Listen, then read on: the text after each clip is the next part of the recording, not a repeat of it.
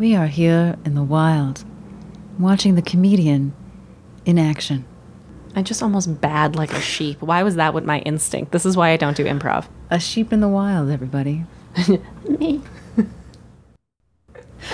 Jesse's not playing along. Jesse is so tired. And I told you, I'm bad on cue. That's if right. somebody tells me to be funny, I am the most boring human Listen, alive. no one should be funny on cue. Well, I mean... Stand-ups? Improvs? But when I think of you, it's like, be funny now! No one's ever funny. Everyone's like, here, now be funny. Be funny. It's Why are you not being horrible. funny?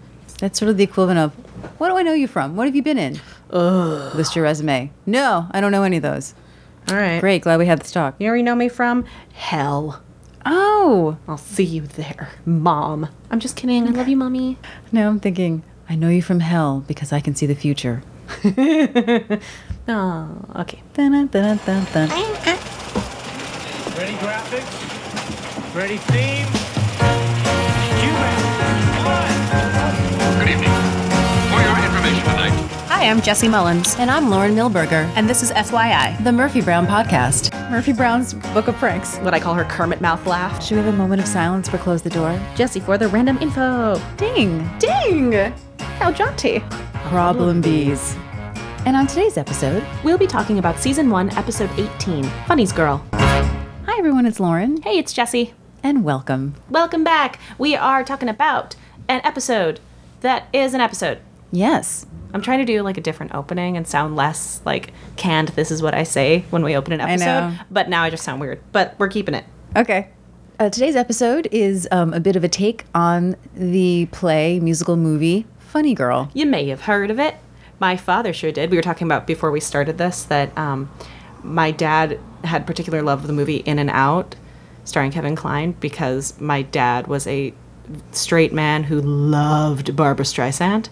And when I was homesick from school, he would usually make me drive with him to the movie rental place and get Funny Girl and Funny Lady and make me watch them. Wow. And Funny Lady? Yes. You had to get the full scope of Babs's work. See, it's funny. I did not see Funny Girl until I was an older teen because Hello Dolly would be on TV all the time. Oh, yes. And I didn't understand until college that Hello Dolly or Dolly Levi was not a Jewish yenta. So this episode is a play on that title. It is directed by Barnett Kellman and written by Tom Seeley and Norm Gunzenhauser. Yes, and we have talked about Norm, and you have met Norm through us. So we wanted to read Tom's bio. Yes. So this is Tom's bio from the book we talk about all the time, Murphy Brown, Anatomy of a Sitcom, from 1990 by Robert S. Alley and Irby B. Brown. Ooh, that's fun to say, Irby B. Brown. It is. Ooh. So Tom Seeley was born in Pontiac, Michigan in 1955. He grew up in Rochester, New York, Kinnelon, New Jersey, and New York City. As of 1990, when this book was written, it says he is presently growing up in Los Angeles. He and his partner, Norm Gunzenhauser, spent 2 years on staff at Newhart, which we talked about with Norm. Prior to that, they spent several years freelancing for such shows as Cheers and Who's the Boss. A two-time Olympic medalist in the bobsled, this former Rhodes Scholar has trouble distinguishing truth from fiction. Married to Princess Elizabeth of Malta, Tom has 12 children and a golden retriever, Rex. Oh, I love those, and I think we're done with them, and it makes me sad. I know, I love reading their bios. I would like an update from everyone. Yes. And this episode aired April 10th, 1989. And before we get into the episode, Norm sent us some thoughts. Oh, some great thoughts. So we thought we would start with a few of them and then end with a few of them. Yeah. So he said that Funny's Girl incorporated two of my interests back then, drawing comic strips and The Wizard of Oz, which I still think is one of the most well-written movies in movie history. So I wouldn't say Wizard of Oz is a movie that I often hear people talking about as far as its writing. Yeah. Obviously it was really transformative in many yeah. ways. But People take it for granted, I think. It's just a great movie. I love hearing that somebody loves it for its writing. And he says, not to mention how advanced the special effects were. He says most of them were definitely affected by this movie. He remembers watching it as a child behind the safety of our gray chair in the living room. The theme of going home as a writer is, I believe, the most relatable, magical, basic human emotion a person can feel. Which I love. Yeah, it's really beautiful. It reminds me of, there's a quote from Paulo Coelho about the two stories that exist in the world that we just keep rewriting. I believe it's going on a quest and the hero returning home. Oh, I think yeah. are the two stories that he thinks are constantly being told in various forms. He says that theme seems to always work in many of his favorites like Lost in Space, E.T., The Time Tunnel, Lost, episodes of The Twilight Zone, every Lassie episode, etc. Anyway, he says. I couldn't and still can't draw to save my life, but I partnered up with a friend of mine because she could. I wrote the funny captions and she illustrated. Liza and I were going to become famous, comic strippers? We were going to call our strip Keyhole. It never happened. Also around that time, Tom used to make fun of the comic strip Mary Worth, which is mentioned in this episode. Yeah. We'll talk about that in a minute. He says, so we put that all into the Murphy Jumbler and turned it on puree and came up with the idea of Murphy being harassed or trolled before trolling was a thing, and how she would handle a guy who not only stepped over that line, but lied to her face about ending it. Norm says, it's not one of my favorite episodes because it was just not a strong enough story, but it was fun humiliating Murphy in the office. I'm hankering for a hunk, visualizing Miles as Toto, and then seeing our gang turn on each other. So let's go into the episode. Let's do this. So the song may seem, if you don't know the history, a little odd. It does. However, the song is It Feels Like the Whole World is Watching by Take Six. It was written by Stephen Dorff, who is a notable music royalty of TV. Yes. The fun story that Lauren was about to get to is that this was supposed to originally be the theme for the show. And thank God it wasn't. Yes. It would have been a very different feeling. Yes. And it would have kept the show stuck in a past that Exactly. it wasn't, because this show was for the future of television. It would have really dated it. And it's a different feel than all of the other music that we've opened to. Yeah. It does stand out. I think it works very well for this episode. I'm glad they used it. But I talk a lot about Star Trek Enterprise and how I feel like that show was ruined from the get-go with their theme song. A lot of people say that. It sounds like a Michael Bolton knockoff, and it makes no sense. Anywho, so this song was recorded by Take Six, which is an American a cappella gospel music sextet. Say that 3 times fast. They were formed in 1980, so this is one of the newer groups that we hear from. Yeah. They were originally called The Alliance, but when they signed to Warner Brothers in 1987, they changed their name to Take Six, and they also sang the theme song to the TV series Martin. By the way, I think that this has no connection to it at all. But when I was looking for the song, articles and information about the Democratic Convention in 68 came up, because this was a chant that they would say. The whole world is watching. Exactly. And I don't think that that's really what the reference is. It's, hey, everyone's watching Murphy Brown. Exactly, and like somebody's drawing a caricature of you. So, yeah. But the theme song in general meaning as well, Yes. that, she's famous and everyone's watching and things like that, which is a theme Yeah, of she the lives a show. public life. Exactly. But I thought that was interesting considering Murphy's history. Well, and also what we're in right now. Yes, well, Well, the whole world sure is watching. Can I say something really fun? sure. So, caricature comes from the Italian word caricare, and it means to overload. Really? So to overload the senses with all the extremity of the features. Oh, okay. And so like I have a couple articles that I'm going to share in the show notes, but they talk about, you looked at Obama and like the face got very skinny and then the ears got very big. And you over exaggerate everything, overloading the senses. But speaking of my love of pencil history, this person's drawing with a Staedtler Mars pencil. They still are very popular actually, and they run the gamut from 9H, which is the hardest, to all the way to 9B, which is the softest. I paused it. I'm pretty sure this person's drawing with a 5B, or it's either a 5B or an HB. It was really hard to tell, but it's definitely B. See, this was very nostalgic for me because I used to draw. I found a lot of my old drawings when I was cleaning out my parents' house. Yeah. Oh, I found so many. Some of the actors from Murphy Brown were pictures, but I used to use that kind of pencil. Like, I remember that. Yeah, I knew this one specifically from art class. Something I forgot to mention as well is that on the liner notes because this song is also on the Murphy Brown soundtrack, is that there's little descriptions. I couldn't find it. I wanted to read from it. I'm sorry, I can't find it. I'm sure someone else has it out there. I'll get through it eventually when I clean out all of my old room. Murphy says that the people think that the Shana Murphy Brown kind of thing. She goes, they're not saying shut up Murphy Brown. It totally sounds like it. It does, yeah. And so I kind of love that they sort of put that in Murphy's voice. And then we cut quickly to the studio, and Murphy's in the middle of an interview wearing the necklace from Einstein. She's been wearing it for a couple of It looks episodes. like the same outfit almost. Oh, I don't know. It's still the neutral tones. It's True. the light jacket. Yeah, but it's not that cream no, it's wrap not the thing. exact Yeah. same, but it looks so similar. Yeah, but the necklace is starting to come in. And at first, when I was watching this, I went, "Oh, that guy's from Brothers," which is a Showtime show my dad used to watch. And then I realized, no, he is from my childhood, though. He's from Ryan's Hope. Yeah, that's how I know him. And so we have another soap star. And I was super into Ryan's Hope. So I would come home from kindergarten and watch Ryan's Hope and then The Love Boat. That was a big thing. Of course it in was. kindergarten. Yes. You know, in first grade. And one of our favorite people from Star Trek and eventually an episode of Murphy Brown, Kate Mulgrew, Yes. started as Yeah. his sister on Ryan's Hope. Yeah. So a little sort of connection there. agree with love her. Yeah. So he's talking about the decline in the savings and loan companies, the economy. It's just going to bounce back. I have to say, I remembered that she did something and she becomes a laughingstock. I decided not to spoil myself before I rewatched this to figure out what it was and see if I thought it was as shocking as everyone else did. And so I forgot that it was about, she talks about how handsome the dude is. And all I have written is when they show him, I just go, hubba hubba. I think that's maybe because she tends to interview a lot of, well, I guess not that many unattractive people. He just looks very, like, classically 80s handsome to me. Yes. And I just wrote, what was the casting call for this? / I'm also now thinking about, like, how we, in the Me Too movement, complain a lot about the women's casting calls and how objectifying they are. And so I want to know how objectifying this one was, because the entire point is he's supposed to be a hunk. See, because of Ryan's Hope, I think that he just seems dad-like to me. Oh, weird. So that's why I kind of go, oh, okay. Yeah. He's like my dad. I don't know. There's some hot dads That's true. out there. I'm not Let's saying that talk dads about aren't it. hot. But I can see that. Maybe also maybe they just went to him for it because he's a soap dude. And Maybe. so people are pretty. Probably. I mean, he left Ryan's Hope. Yeah. Hubba hubba, Dr. Keller. And he decides that the economy is going to bounce back. That's nice to hear. Thank you so much. It just reminded me of today. And I was like, oh, really, guys? Is it?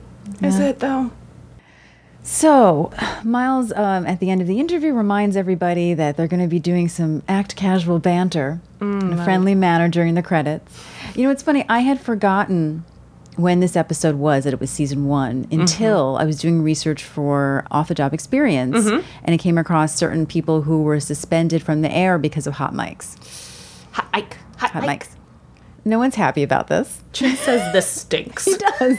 I love that he hates it. That's the thing about Jim. You know, he's refined and he's the guy of a certain generation, but if he doesn't like something, he's pretty honest about it. He says darn so many times this episode. It makes me so happy. It feels very Minnesotan to me. Frank sticks out his tongue and makes noise.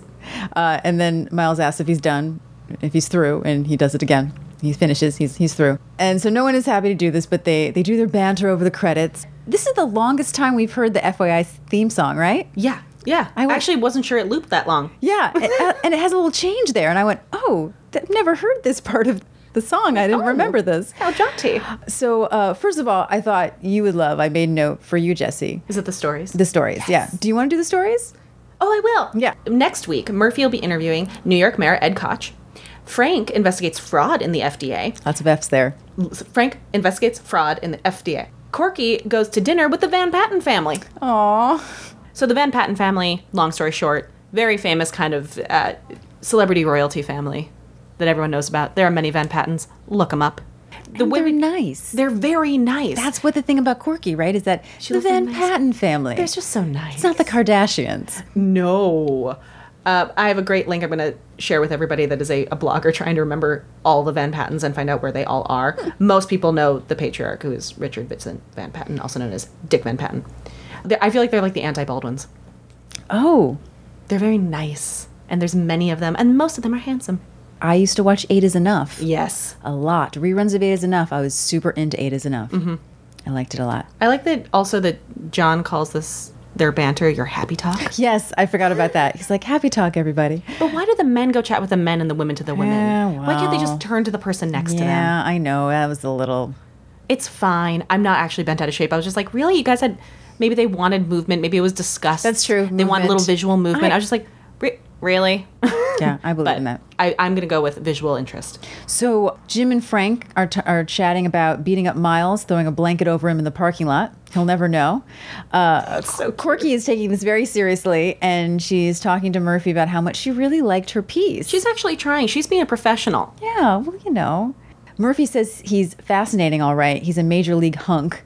He's got the principle, I've got the interest. The crew laughs. And they laughed.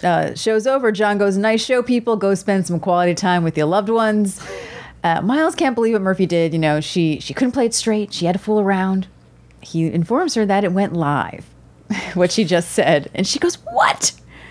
We took our mics off. And then Frank notices Corky's mic and goes, Corky, what's that? Oops. I keep noticing that Frank's reaction to Corky this season is very different than I remember. Yeah. It's very different. It's interesting. I think their sort of relationship, I guess, built. Well, they all start to respect her more. Yeah, but I was just going to say, I think of the gang's relationships, Frank and Corky is the one that has not been examined in any way yet. That's true. They haven't had really any, aside from a little banter here and there have been no episodes that include them kind of teaming up for anything, aside from Einstein that just happened where she's treating him like an exhausted mom. Like, we've yet to see them really interact, so that kind of makes sense. I love that Murphy goes, oh, come on. I never use the word hunk. It's not even in my vocabulary. And she laments very loudly that no one watches the credits. You know, they're off in the kitchen. And then mistakenly asks the crew, who all raised their hands. Like, Well, and so does the gang behind her. yeah. The gang's like, I want to. She just thinks it's narcissistic that they're all just wanting to see their names go by. Yeah, that's how it works. Yeah, it makes sense a crew stays. And Miles just berates her, you know, that she never liked the idea. She hated it all week. She fought him, that now she's being punished. And Miles really has been standing up to her lately and just treating her like a normal person and not like someone on a pedestal. Not that he really did, but I think he was a little sort of, you know, skittish around Sure. her. Yeah. And that maybe the next time she'll think about this embarrassment before scorning one of his ideas that he stayed up late, missing meals, canceling a date with Vicky. I'll do anything for a promotion, Anderson. Same thought here. I went, ooh, me too. Yeah. Nice, Yeah. Miles. I do not like Miles this episode. No. I don't. And first of all, ew. I know what the joke is. I Yeah. get what the joke is. Yeah. I get that it's a joke. As somebody who's a female in the workforce, I hate it. Also because he's saying it in such a childish way, and he's just whiny. I just don't like him this episode at all. And I had a thought about, I feel like the character who's going to be best served in the headcanon with this revival is Miles.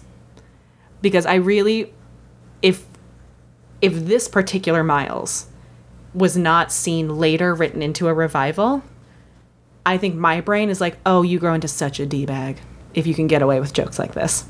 Yeah, but I don't think this He is... doesn't throughout the show. That's what I was But gonna this say. particular guy, I'm just like, oh, I hate you. You turn into the person who's like, I don't mean it. It's fine.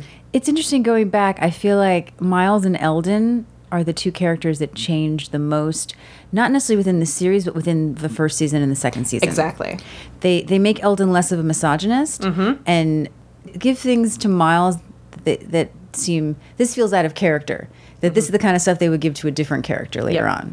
on. Yeah, not happy with him this episode as No. well. But this I- line particularly. And I just want to clarify that Miles is a much better person by the end of this show, and he grows up a lot. Yeah. But if this Miles had continued, thank goodness he gets a revival because we get to prove that he doesn't turn into a massive But we D-bag. got eight We got seasons time of, for him to grow up. exactly, and be the Miles that we remember. So he hopes she's happy, but I wrote Murphy is not happy. So we open on Murphy's townhouse. We see Murphy come sprinting down the stairs. She is in pajamas with sushi on them. They're like dark green, and it just looks like a bunch of like sashimi all over it. Finally, I wrote Murphy PJs. Murphy PJs. I love them. I also want those PJs. I've been actually recently talking to a friend about how I miss what I called like my childhood old school 2-piece pajama sets instead of just an old t-shirt and, you know, shorts to bed. And I was like, oh, I want those PJs. They're so cute. Also, they're green. But this is classic Murphy. Yep. Like before we had a nice white silk outfit and no. another silk robe over it. And I meant to say it during Mama Said, that's not Murphy. The Murphy we become is these sort of This mess. This mess, but these wild, fun pajamas and these, sort of kimonos with interesting designs on them. And so I got very excited that it's finally Murphy PJs. Yes, I love them. They're really cute. They're totally cute. Great color green. And one curler in her big hair. Yeah, what? What? Just one. She's sprinting down at the same moment that Eldon is coming in. I love that he doesn't even react. He just moves out of the way, lets her out the door. She sprints outside. He lets the door close. He's got his tool bucket with him. He's got breakfast in a little brown paper bag. I love that he's back in his pink and black, per usual. Just for you, Jesse. Just for me. He says, another day at the Crazy Ladies. Good morning, handiwork. Papa's home. This may be my favorite thing he said so far this season. It's so good.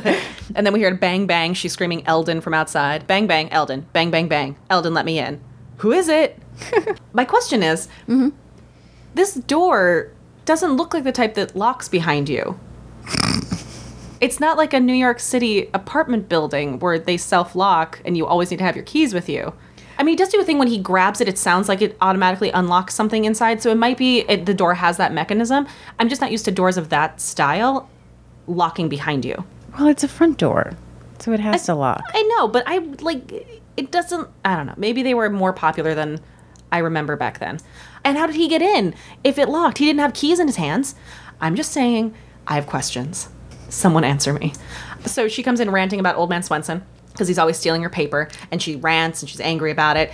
Turns out Eldon already has it for her. Also, if I may, continuity. Old Man Swenson comes up a lot. Again, and later there's a continuity thing that I've written down where she mentions Murray at the newsstand. Yes, and Ernie. Yeah, good job, team. Good job, I guys. was like, Murray. So she's ranting about the newspaper. Turns out Eldon has it. And she goes, I'll have to replace his car antenna. Wah, wah, wah. Wow, she is quick also. That was a quick round of rage and vandalism. She's done this for a while. It's her thing. She's like, oh, I haven't heard that in a while. She should write a prank book. She should, actually. Murphy Brown's Book of Pranks. Because we mentioned in the next episode, short sheeting. Yeah. Which I don't know if anybody... I always wondered, I think I made this up in my head. I don't think this is a real thing, so I'm pretty sure that she probably has a really great detailed book with like every prank she's ever done. I 100% believe it has The tabs. year. It has lines going to things and like notes in the margins about what worked well the last time to adjust for the next time. She eventually put it on a 100%. floppy disk. Yep. Now it's on a USB. Absolutely. You know, It's in the cloud. It'd be a hard drive. It's in the cloud. It's in the cloud It's right in now. the cloud. So Eldon informs her that they were all out of her favorite Colombian blend. So we got her second favorite, which I had to play multiple times. It's Cinema Mocha Decaf. Decaf in the morning? This is, okay, two things. One, I kept thinking, I was like, there's no way it's called cinema. It must be cinnamon. No, he specifically says Cinema Mocha Decaf. And her second favorite coffee in the morning is a decaf? Yeah, I thought that was weird. That is strange. And I don't drink coffee. Why not Cinema Mocha? Why the decaf? I know it sounds great. It's really fun to say. Oh, maybe they don't make it in non-decaf. Yeah, and that was my other question. Like, maybe she just likes that flavor so much, she'll not get the drug of waking up? Okay, it's fine. He wants to discuss a topic with her. He knows she's become very accustomed with this little morning ritual. While he's speaking, she has grabbed the paper and just flipping through like a maniac and not listening to this little No. monologue he has. I love that we're establishing they have a little ritual. Yeah, he comes in, he brings her the coffee, and he's saying that he knows she likes this ritual, but she supposedly makes big bucks and she could buy a decent coffee maker. Also, he goes into a rant about how styrofoam cups are not biodegradable. Personally, he doesn't know how long he can participate in this careless disregard for the environment. Not to mention, it spilled all over his truck. That's really the big That's crux. really the point. Yeah. Turns out she didn't hear a word he said. Nope. She says, oh, good, there was nothing about last night. And he says, here, let's sit back and celebrate the moments of our lives. For those of you who don't know this reference, this is a Maxwell House Coffee International Cafes reference. Correction. Oh, what, am I saying it wrong? It's actually General Foods International, Oh, yes. who then was adjusted to Maxwell House International Cafes. Because I found an old ad for it, which I will be linking from Please. YouTube. It's amazing. You must. And I remember this. So, like that little canister. Me too. So well. But I'd forgotten it was the canister. I remember that it was Maxwell House Coffee. But when I found the little video, I went, oh, the little cafe things. Oh, man. So something interesting is General Foods International removed coffee from the name of the beverages to accommodate the non-coffee beverages. Interesting. And the line still exists. And a lot of people mistake this slogan to celebrate the moments of your life with share the moments of life from Kodak. this was a campaign from 1988, so it's a very recent campaign. Yeah, so people actually are going to laugh Yeah. at this and know what that means. He doesn't know what she's talking about as far as what's not in there, so he goes, oh, the funnies. Opens them. Says, Mary Worth has good advice. But Mary Worth, so she's one of the longest running continuity strips or comic page soap operas, which is Wait, I'm sorry. That's a thing? I'm on MaryWorthComics.com. No, what you just said. Yeah. A comic strip Hey, soap opera. Comic page soap opera. Wow.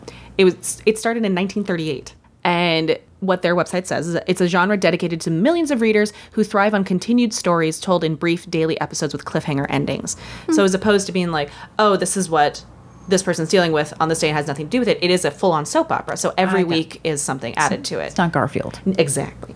So it centers on a 60-something woman, Mary. She's a widow and a former teacher. She lives in a condominium in fictional Santa Royale. She has a penchant for advice and helping those around her in an almost Pollyanna-like fashion.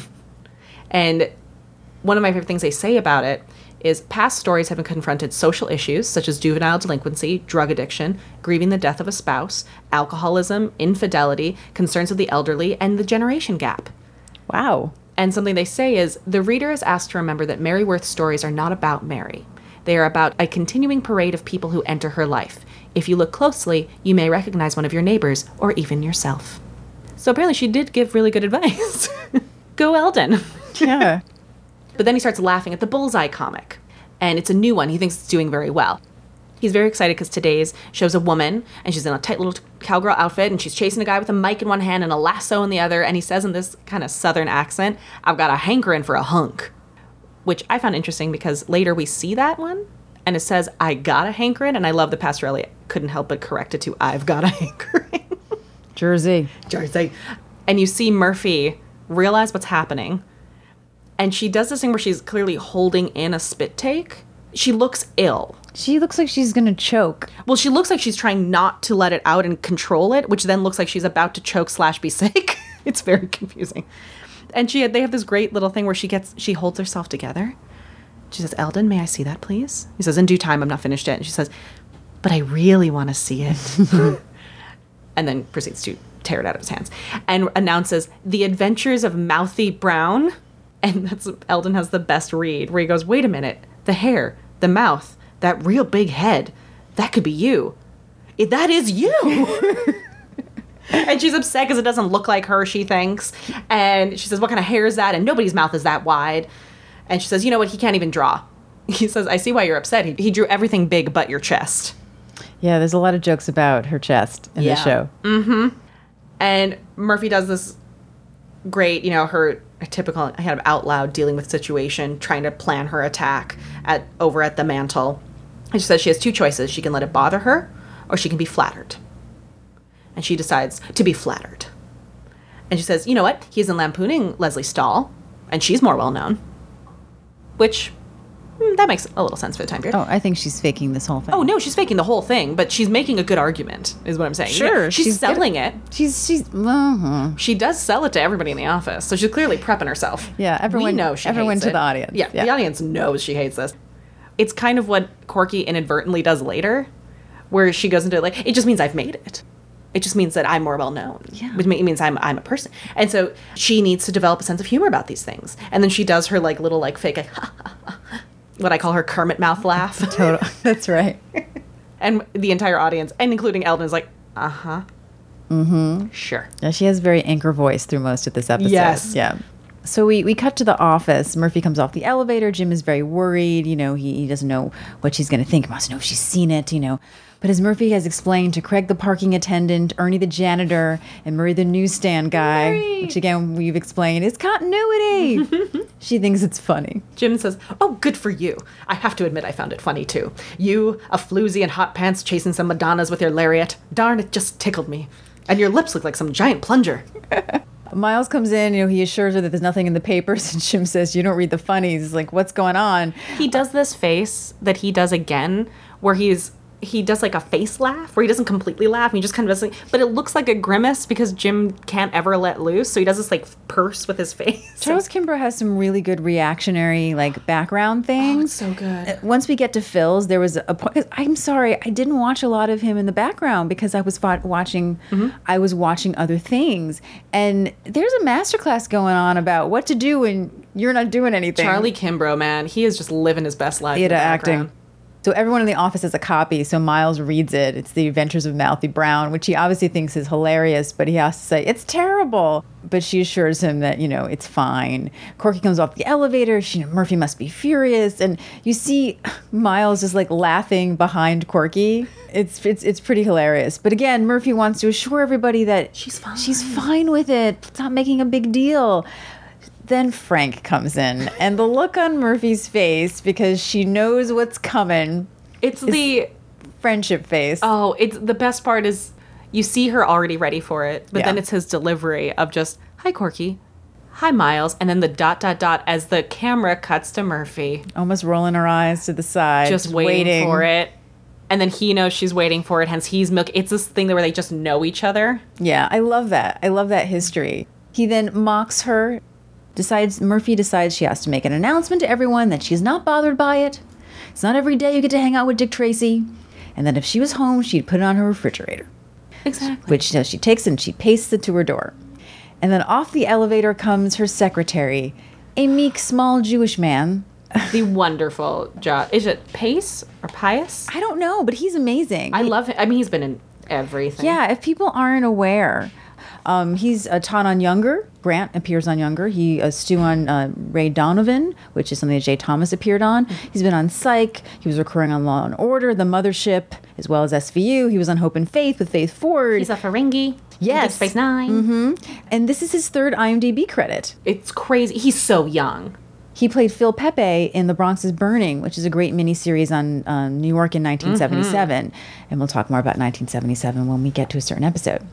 I also have an intense love of Psych, to the point that I've seen Josh Pius in so many things throughout my life, and the first thing I thought about was the episode of Psych he was in, because he's so funny. He's that guy too. He walked out the elevator and went, "Oh, that guy." And he's his delivery is hysterical in this episode. Yeah, as Jerry, or as we like to call him, Secretary number 18. 18. 18, yo. Man. 18 for episode 18. Yeah. Ooh, Nailing it. Actually lined up. Yep. I love he just looks petrified because he's shocked by her reputation in the comics. Yes. She goes, "Oh, it's a joke. It's a joke." But she puts her arm around him. "Let's go in my office, and do some dictation." He's terrified. He's He looks absolutely back like terrified. he's going to get murdered. Also, I quickly want to say, because he says, they go back and forth saying cartoons and comics. And just for clarity, a cartoon is a single panel image used to convey an idea. A comic is a story told with sequential panel images. So a comic strip is a sequences, and a cartoon is a single. Which is why we say a political cartoon or a political comic would have multiple. Gotcha. Oh, that's interesting. Now, sometimes people do go back and forth using the term cartoon strip or comic strip, but it's generally a comic strip, it's a cartoon. That makes sense. You're welcome. Thank you, Jesse. Jesse for the win. Jesse for the random info. So a little later, we're back in the bullpen, and Jim comes in, and everyone's now just jolly that Murphy's in on this. He says, "Oh, she missed a good night. He and Brinkley met Roger Mudd at the press club." He said, "We must have laughed all night." And she's like, "Oh, Roger Mudd laughed?" Apparently, Roger was just having a blast describing the cartoons of her, and Brinkley laughed so hard that beer came out of his nose. And he does his little, face grimace laugh again, which is just the best. And he says, "What was it David said? How many Murphy Browns does it take to ensnare the Sixth Fleet?" And Murphy says, "Jim, I'm kind of busy." He does his great, "I love you slugger" moment, where he says, "Murphy, there's a time when you wouldn't have taken this so well." And he tells her that she's setting a standard for all the young people around there. That's so good. And he says, "I'm awfully proud of you." I just went, "Oh, Jim." So now Murphy obviously can't break because she's making Jim proud. And as she passes, two of the office guys pass through, and one says, one to man the life raft and one to set the ships on fire." It's a great structure for a joke. I was like, we're not going to get it. And then they just sweep on through. It was brilliant. So Murphy goes to Jerry, and tells him, oh, okay, there's so much to do. We need to stay late to get the work done. And Jerry Barden just goes, oh, boy. And he says he has to speak to her. He's noticed the way she looks at him. And you can hear the audience is just starting to lose it. Like when you asked me to get the file on the shuttle program, the file in the bottom drawer, so I'd have to bend over to get it. And she does this really sweet little, like, Jerry. Like she's almost more invested in his reaction of his. And he says, I know you're a big star and you're used to getting what you want. But when I finally give myself to a woman. And here's my favorite thing about He pauses, though. He goes, exactly. My before favorite. I give myself to a woman. And pauses. And what I love, this is a pro move of a theater or a character actor. And what we talked about with Megan Mullally when she acts is he does this pause. And the way he does, he's acting through the pause. He like does this thing where he kind of like looks over and he kind of is adjusting his waistband a little bit. But what it does is it makes it so that the pause doesn't feel like it's for the laughter, even though it absolutely is. It gives it just enough time, but it seems like it's just informing the sincerity of what he said. He's like, when I finally give myself to a woman, and then he looks over to the side and he gives plenty of time, and then he comes in naturally. It's excellent acting work. It's just somebody who knows what they're doing, has taken the time to understand the form he's acting in. And I love how Candace sort of pauses. Well, Oh, sorry, wait. and so he says, it's going to be for love. And Candace does this pause. Big pause, but the way that she sort She of moves bites her upper lip. and moves her eyes and her mouth and You see this like progression of emotion. this thought process. Like, do I do it? I want to do it. You I have see to the do moment it. that she just goes, but I do love you, Jerry. And it's like the biggest applause. She goes, and I'm not wearing any underwear. HR. And Jerry just takes off. But again, Can never get away with that today. nope. It's so funny. It's so funny. And I do appreciate that it's both of these moments like that, the casting call for the hunk at the beginning who's only there to be hot, the secretary who gets very rudely hit on, are both men. No, we're not. We did it to some men. That's called equality. I'm guessing that the casting call for Secretary 18 said nebbish. I believe so. Because then they nailed it. So she smiles and is happy as he runs off to the elevator and takes off. Bye, Jerry. And heads into her office where Frank meets her and he's holding a white t-shirt. And he's so excited. He got the last one. And it's a shirt with Mouthy Brown on it saying, I'm looking for a few good hunks. And he says, I'm so glad I got the last one. I thought you would want it. And she holds it. And she, again, very calmly, can you close the door? And he shuts the door and turns around. And I can't believe Frank doesn't see this coming. It's amazing. She really fooled him. Well, it's probably been a while. You know, they really think that she's grown and They're all so proud of her. Yeah. And I just have this in all caps. I will not yell this in all caps. But she proceeds to rant and says, I can't stand it. I made one slip in 10 years and suddenly I'm the laughingstock of broadcasting. What's wrong with these people? I got awards, citations, and now all they want to do is look at this stupid cartoon. What's the matter with them? And Frank goes, is this a bad time? And she continues, I've had criticism and bad press, but this O'Shea guy takes the cake. If I wanted this kind of ridicule and abuse, I would run for vice president. Ding. Ding! And right out of that, Miles enters. And he is in stitches because the affiliate in Miami wants her to be a judge for the Mr. Swimsuit contest. And he proceeds to pose and pose and pose. I do love that moment. It is, it's his really physicality great. is hysterical. Yeah. I have to add, too, I really feel like Murphy was going to be upset and not find it funny either way. Absolutely. But I feel like what bugs her the most is that she made one slip up. And it wasn't that bad. She wasn't insulting the guy. Yeah, they're not, making fun of something that she just does all the time. It's something that she was really deep down inside does hate that it happened. Oh, she hates it. Yeah. She hates that she got caught saying such a pedestrian term that it wasn't, like, she's been caught on air insulting people in bad behavior, and this is the thing that makes her a laughingstock. Yeah. I can totally understand why she's upset. And I love the building in this episode. It's not one of my favorite episodes, but I do enjoy the building of the structure. And we'll get to the last builds Yes. later. Yeah. So she says she doesn't think that's very funny. She thinks what is funny is the image of Miles eating a t-shirt 42 long, all cotton. That's funny. Yes. And she's like in his face and holding it up. Classic Murphy. And then we get a joke that we knew was coming, which is he turns to Frank and says, is it the 18th already? I meant to check. That's the same date from last time, right? I'm pretty sure. Continuity with Murphy Brown's period. Good job, guys. Thanks, guys. I also appreciate, because we've talked about loving the fact after, and especially after conversations with Corby about making jokes about women's health and their reproductive systems in the norm. And what I love is when I listen to this joke, the loudest laughs in the audience are from the women. And then it's coupled with, they go to open the door, and then there's a group of girls outside giggling outside the door at the comics that are pasted on her door. And I want to say that maybe this wasn't intentional, but from a critical eye place, I'm going to say that I think this was brilliant to make a joke at women's expense and then have it immediately punctuated with women outside laughing. It's also a very Murphy Brown when she just yells at them to get away. And we haven't gotten a lot of those moments in the first season that we'll eventually get more of later on, and it was a joy.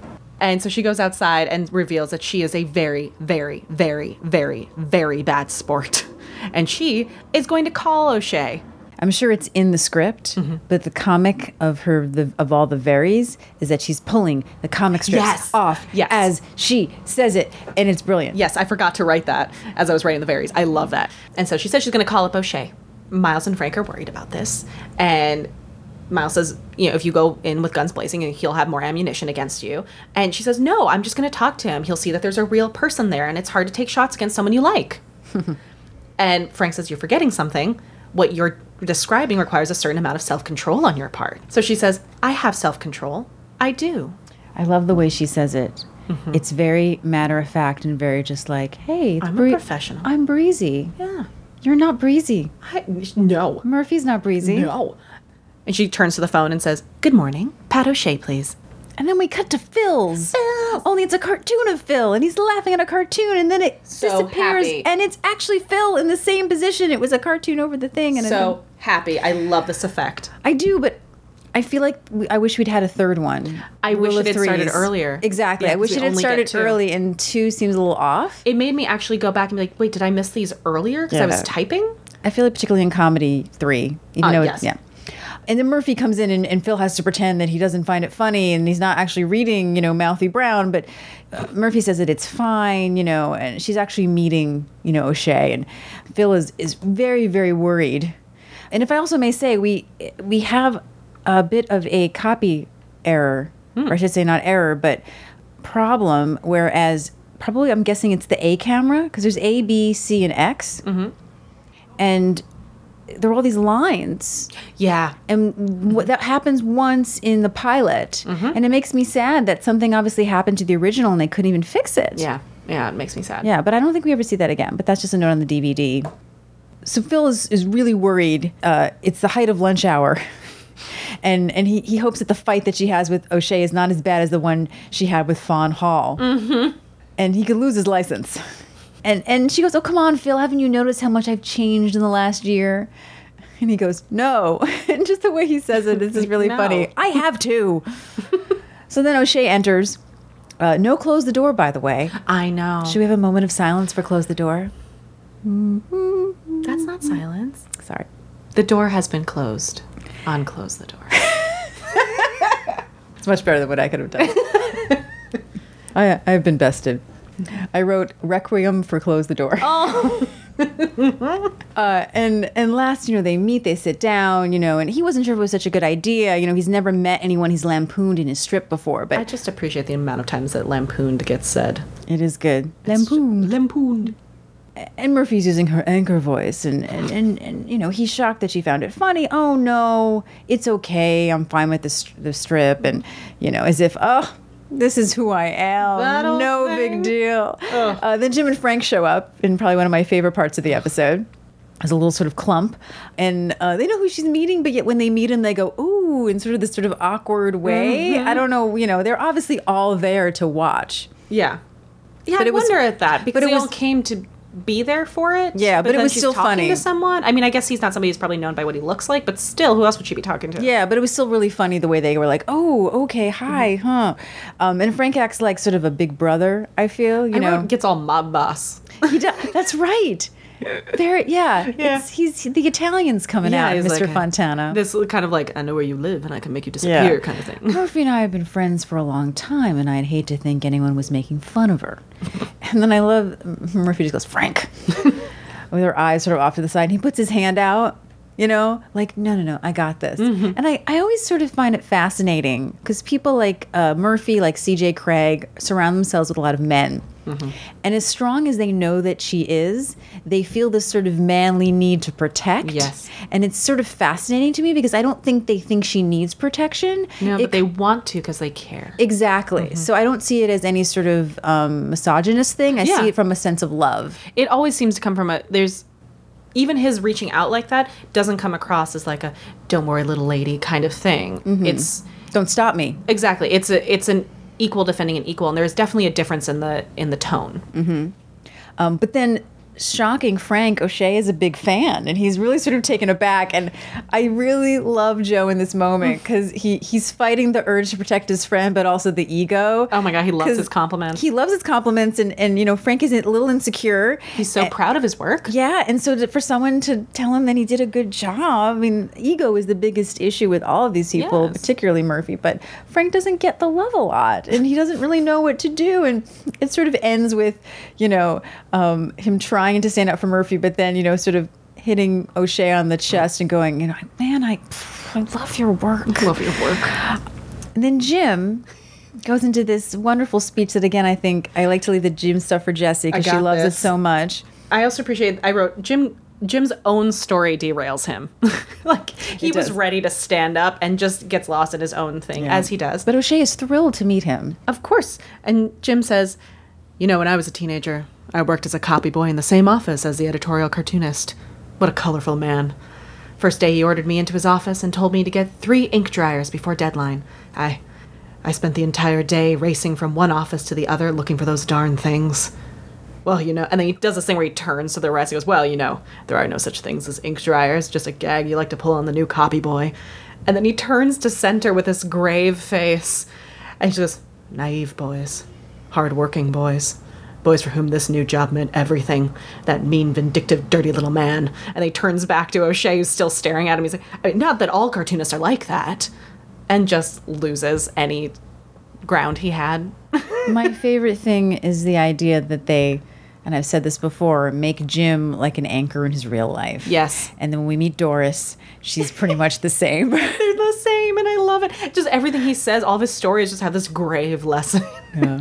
Murphy asks for some privacy, and then Miles interrupts before she can even really sort of talk to O'Shea. And I'm noticing how high-pitched his voice is this episode. It's so high. And then that's Miles, but maybe he just all of a sudden decided to do that more, and so I'm not used to it. Maybe it's the inspiration for the Yipper Dog.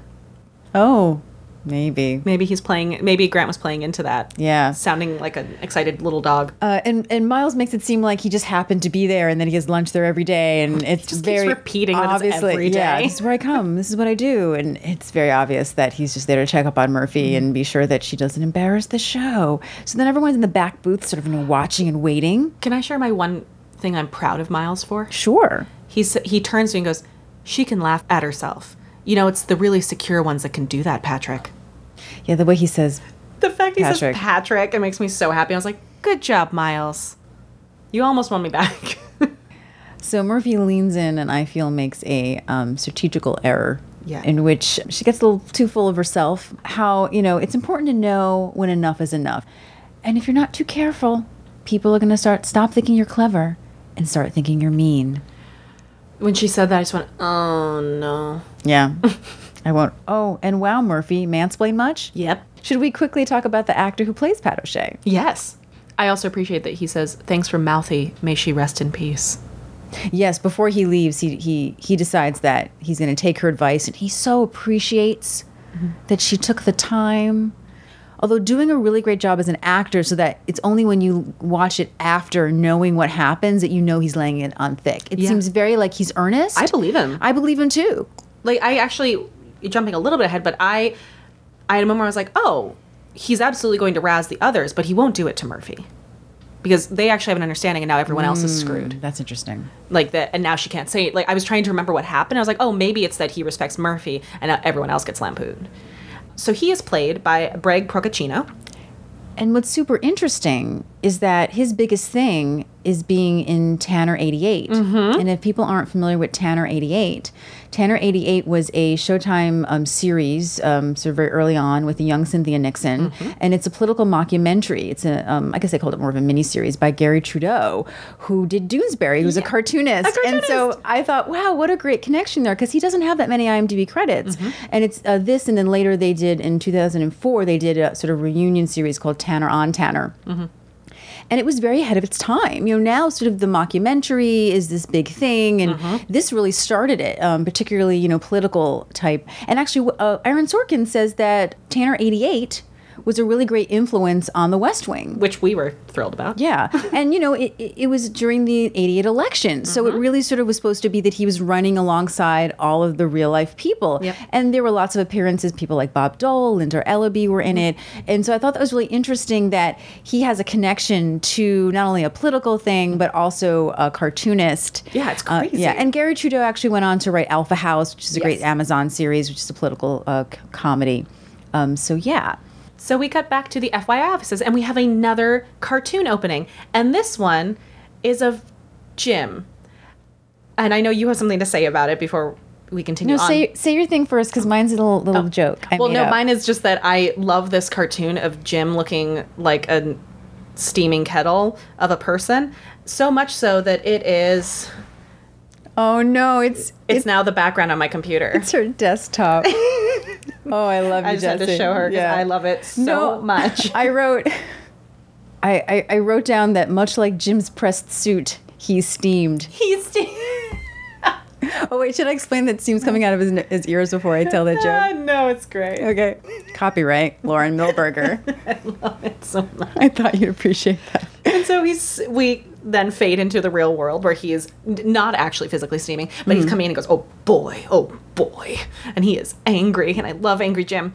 And he asks Miles if he's seen the funnies today, and he says, he's like, our little friend, the cartoonist, has been at it again.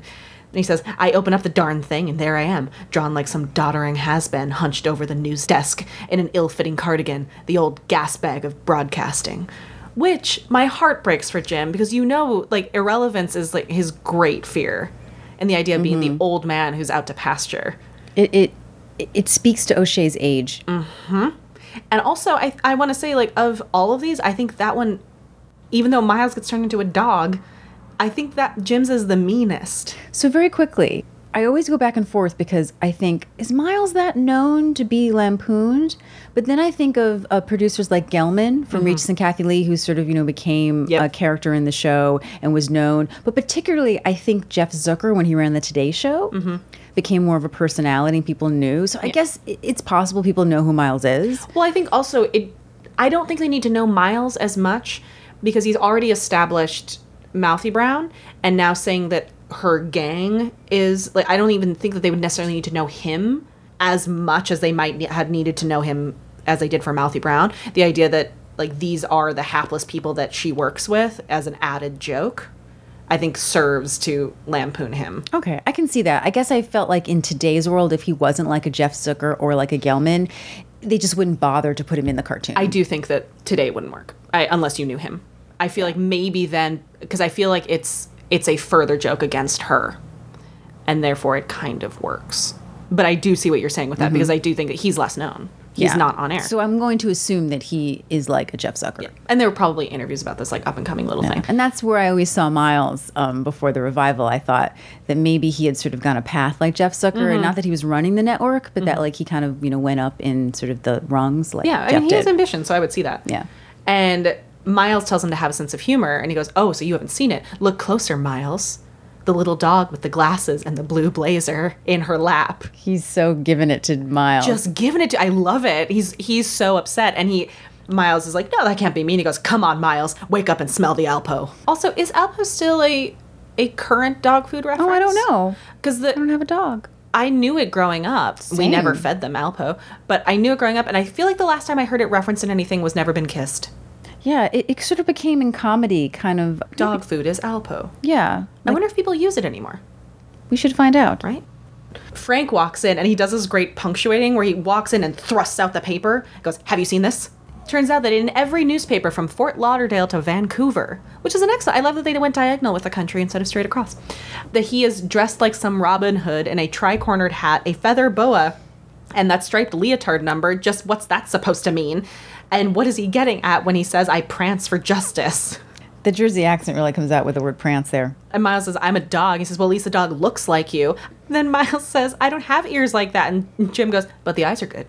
I love that it's all serious. Well, that's really, and Yes, then they're good. and then he's like, what? You know, with the no words. It's great. It's so, they are so cute together in this. Yeah. And Murphy comes out, she's very holier than thou, and says that aren't they all supposed to have self-control? It's fine, just laugh at it. And Jim just goes, I want him dead. Yeah, that was again when Jim gets upset.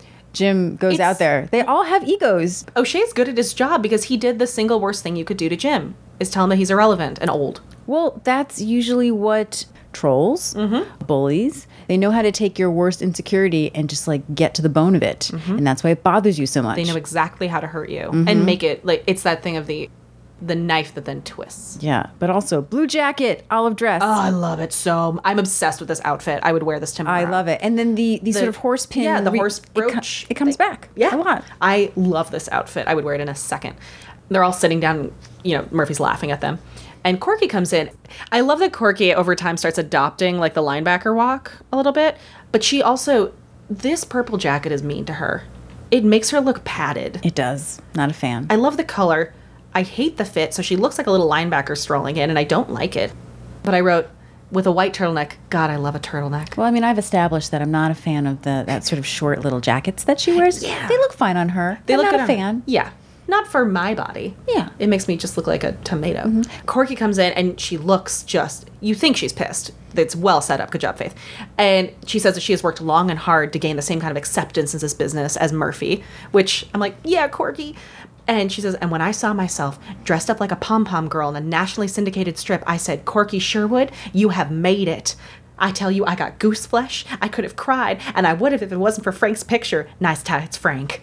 And she does the same little squinch face as Jim. But also the way she says nice tights, Frank, she sounds like Lily Tomlin. Yes. One ringy dingy.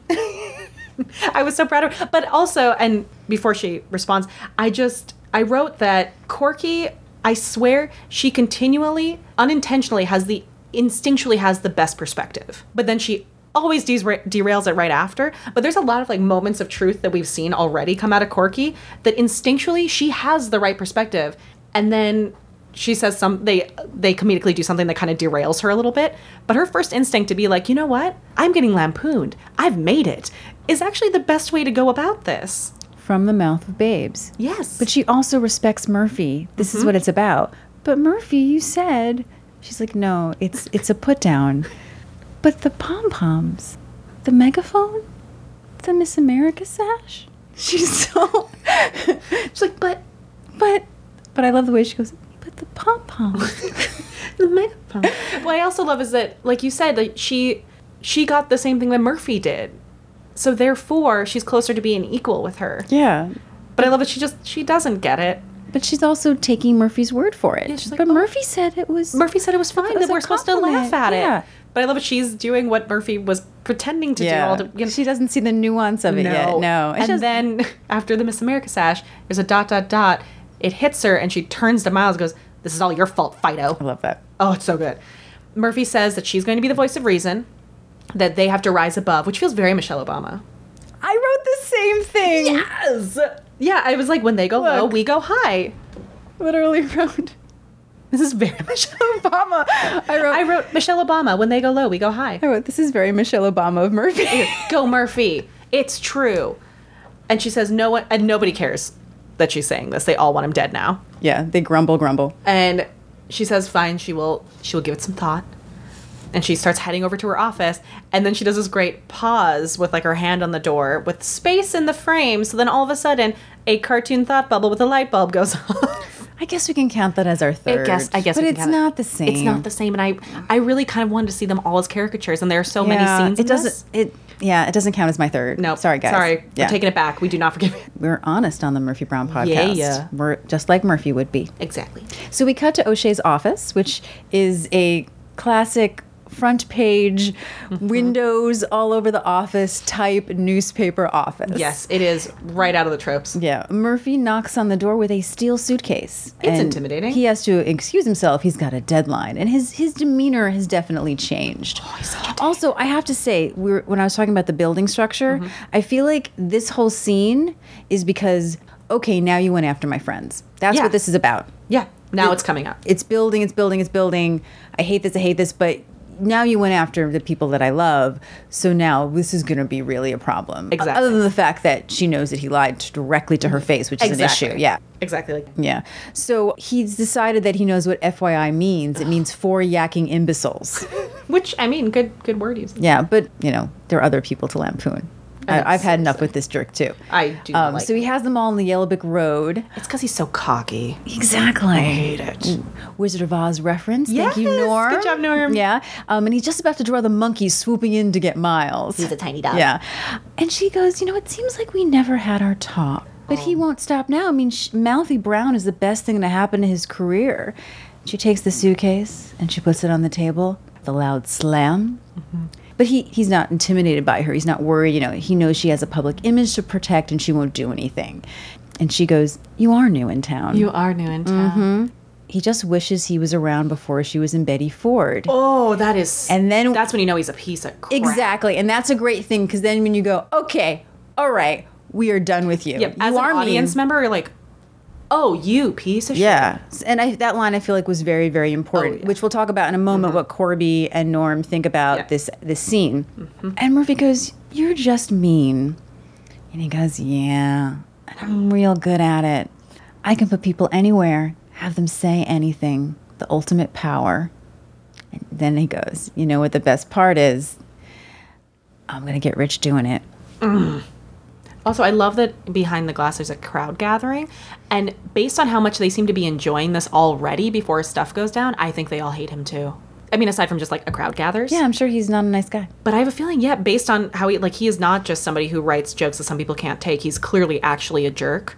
And I think his building mates don't like him too much. No, I didn't write it down, but there's a great point while he's talking that she clicks open the suitcase. Like she's just, no matter what he says, she's just getting ready. Murphy in general has great punctuation with things like with the comics earlier and even with the... It's a comic timing. Yeah, and with Frank coming in with the paper, like there's a lot of very well punctuated moments. Everyone has great comic timing. So she came over here to, let him have it. And out of the suitcase comes a balloon filled with motor oil. 40 weight. Here, catch. Throws it. He's sitting in the chair by then. He catches it. And then she pulls out the one that she's really fond of. Bees. Big bees. Bad bees. Problem bees. And then just slides it down the desk. I wrote a giggle for myself, which is that they have a sound effect of bees buzzing when she takes it out. I'm like, it's so cartoonish, that sound effect. It is.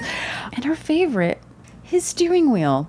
I was going to have it bronze and sit it next to my Spiro Agnew and Anita Bryant's. And then she just rolls it down to him. And now he's got this armful of stuff. That she was going to do to him. That's for me, the key is like, I was going to do this. Yeah. I was going to do this. Like, it's that setup of like... So good. And she goes, but listening to him changed her mind.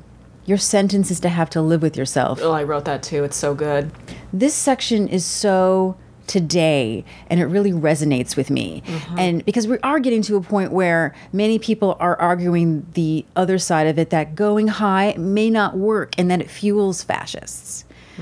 It's an interesting debate. Yep. I think it's many layered, and we won't go into it right now, but this is a very timely scene to me. He represents trolls right now. And so do what you want. She feels sorry for him. You're pathetic, which is a word she likes to use, and what you do is pathetic. My satisfaction is that I'm the kind of person who doesn't need to crawl in the... Like, he's like a little leech creature. Yeah. But then, because she's Murphy, because she goes, oh, what the hell? And takes the inkwell and just dumps it. And it's not like a little inkwell for like it's writing. A big one. It's a little, like, it's a bucket. Dumps it all over his head. And then the end credits are a cartoon of Murphy with a eraser and O'Shea kind of like taped to the paper, and she's, Erasing him. the end credits have the real cartoon Yes. of the real bullseye that I got a hankering for a hunk, which we will be sharing because somebody may have sent it to us. But I wanted to comment a little bit on this because, like you said, he represents trolls. Something that's been important to me in especially the last year and a half, has been to try to get out of being entrenched on one side or the other and try to figure out how to empathize and look across the aisle or the country. And specifically when she says that you're pathetic and what you do is pathetic. The phrase I came up with was the clarity of the righteous, of when you know in your heart that you are right, you're able to shoot down what somebody is doing. And what I thought about is the way that political cartoons of late, there's been a lot of discussion about the efficacy because now we're getting a lot of, and also political cartoons have always been polarizing, that's the point. But the idea of, if you're the person being lampooned, that person's always going to be the bad guy. But if the political cartoon is on our side, then we love it. Mm-hmm. So I do find it troublesome because I could also see his character being supported by the idea of, you are a famous person who gets to yell at people all the time and do all these things, and you may not be that likable, and maybe the common person does want to see you lampooned a little bit. Yeah, and that's a little bit of an issue. I talked about the way that Murphy says to him, you're just being mean. Who's she to say that? Because she has a little more personal stake in it. And I don't think the show doesn't see that because no, I think the it does, way absolutely. that she plays it, that's the moment when Murphy seals her fate. Yes. And everyone's fate. I do have a couple articles I'm going to post talking about the use of political cartoons. Now, I know that hers is not a political cartoon. Something to clarify. Like, she is not somebody in politics. Yes. She's not, however, her interviews could affect policy making based on what they bring to light, as we see in the next episode with a judge. She does have a certain amount of weight while not being an actual politician. But I do think that this conversation is important, especially with people being able to write off the other side. Because they're like, they're just being mean to be mean, and they don't have a point. One of them is from the New York Times from, I think, 2014. But I appreciate the commentary of candidates, and I think when we talk about this as well, celebrities, it says, turn themselves into caricatures opponents counter with their own. And the idea of when you are somebody who's in the public eye, nobody is going to see that nuance unless that is your job to be someone who continually shows more of their life, like we do with YouTube and that kind of stuff now. But the idea that to most people, Murphy is a caricature. There's sometimes some argument about if you're going to live in the public eye, then you have signed up to be fodder. There's one of my favorite actresses from Battlestar Galactica who plays Kara Thrace. She actually, when she became an actor, got a tattoo on her arm that is Latin for public property. Whoa. Saying that she knows that she's signing up to be in the public eye and has to deal with the repercussions of that. Wow. And so something interesting that I think keys into what we're talking about now, this is going to be dropping a little bit later than we're recording it, but most of these articles I'm reading are from June 15th, 2018, is that Rob Rogers, who had been with the Pittsburgh Post-Gazette as a political cartoonist since 1993 and had been nominated, or a finalist, I should say, for a Pulitzer, was fired because the people running the newspaper felt that his political cartoons were not funny and that they were mean because they were very against Trump, and they didn't vary. So you have both arguments here. Yep. Was he silenced? Or their point of view is he just wasn't funny because he wasn't varying from just the same joke. I think something that, and like Norm said, this is before trolling was a term, and we didn't have the kind of, online badgering that we do have now. And I think just a larger conversation, because I do think, I am biased in Murphy's favor in this case, especially because she's not a politician. Of course. And I feel like, at this point, this person is just mean. And also because we get to see we get to, in this medium, have him admit and make himself a villain. So we as an audience are kind of forgiven, like we know what side is right because A, we love Murphy, and B, he has admitted that he's a mean person and he likes it and he just wants to be mean. But the Betty Ford comment, I think, is what really is the worst. We need that. And we needed that to be able to be like, cool, we're completely on her side and he is pathetic and he's a mean person. But I think the larger conversation now that is happening that I just want to encourage everyone to consider and open in conversation is, what is the difference between trolling and commentary. Agreed. It's getting very gray. People don't really know how to debate anymore. No. You know, oh, you hate me personally. No, I'm having a debate. I'm having a political debate, and therefore it shouldn't be personal. But nowadays it becomes so personal. And I don't know if it's because being at home with your phone and your computer becomes a personal thing, which you talked about watching television and how it was different than the movies before you had it in your hand because you're always in your home. You know, I don't know. I mean, it's a bigger debate that we don't have time to talk about right now, but it's an interesting discussion to bring up in terms of this episode. Now, something else that's interesting about this episode is it being a revenge story, which I think sort of keys in a bit to what we're talking about. So if you want to read really quickly what Norm said about that part of the episode, we can discuss it. So Norm says earlier he had talked about finding the firsts to write about with Murphy. And he thinks that this episode had to be one for her. Pat O'Shea wasn't afraid of her, and she didn't know how to control that. It would later be the same impetus for giving her breast cancer. Looking back, it feels like we were ahead of our time, using Pat's comic strips as our version of social media. Not to speak for Tom, but we learned something about writing revenge stories. Don't. It's tough making them pay off for the audience, which is something we talked about. We needed that one line to get behind it. We never found a way for Murphy to get back at him in a satisfying way. However, it was sure fun coming up with the drawings and then watching the illustrator bring them to life. He says, my biggest regret was that I never took any of those fantastic drawings. What was he thinking? He says. Drawn, by the way, by one of our extras. He was a long-haired, good-looking guy working in the bullpen. I think his name was Peter. Sorry, Peter. That's what Norm says. And also, we found out from Corby that she agrees. Yes, and it was something that I hadn't even thought about until they emailed us about this. And again, not my favorite episode, but for some reason watching it again after reading their emails, I thought, yeah, I get it. But there's something very satisfying to have Murphy as your avatar to get back at bullies. Let's just put aside whether you agree that he's a bully or not, right? But from Murphy's point of view, that is how she sees him. And just personally, for me, today, maybe even from my past, I don't know, Jesse, I'll have you speak to this as well. It was actually very satisfying to have Murphy do all that. It absolutely is. It's vindicating. It's a thing that I think many of us either don't have the opportunity to do, is to face the people, or have the confidence to do so, or the consequences be damned willingness. I would definitely say, like, while I'm very opinionated, I hate conflict, and I wouldn't have had the cojones to go do that. I would have just suffered through. And so to have somebody stand up for themselves in such a way, and also be able to, like we said about her saying, you are small and you are petty in the men's club episode, you know, having someone be able to say those kind of eloquent comebacks is really satisfying, because she isn't just screaming at him. She's saying things that are really pointed and well structured, and it makes me like, yeah, I would say it that way too, and not just cry.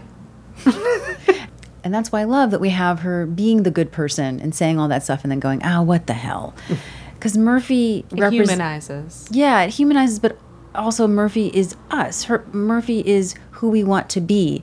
And so I think a lot of women get satisfaction from watching Murphy because she says maybe what they're not able to say, or do what they're not able to do. Totally. Yeah. Totally. So that's something really interesting that this episode brought up that I think sort of, maybe not exactly connects, but sort of parallels the subjects that we're talking about. Totally. Also, we forgot to mention, on Murphy's dartboard is a stuffed Garfield. Yes, I forgot to say that. Which is great. Yeah. I was just so excited about her ranting. So yeah, that is Funnies Girl. Thanks for joining us, guys. You can, of course, follow us on social media. We are Murphy Brown Pod at Facebook, Twitter, Instagram. You can also, a free way to support the podcast is to rate and review us on iTunes. Thank you. We just recently had several people pop in with really lovely ratings and words, and we see you and we appreciate you. Yes, thank you so much. Please follow and listen to our Spotify playlist. If you don't know how to find the Murphy Brown Empowerment playlist, there is a link on our FAQ on our website, which is murphybrownpod.com. And you can email us at murphybrownpod@gmail.com. You can also find us on social media to find news and information and maybe some contests on Murphy Brown Pod at Instagram, Facebook, and the Twitter. So we will see you next week. We will be doing episode 19, The Unshrinkable Murphy Brown. And we'll see you next week for another edition of FYI, the Murphy Brown Podcast.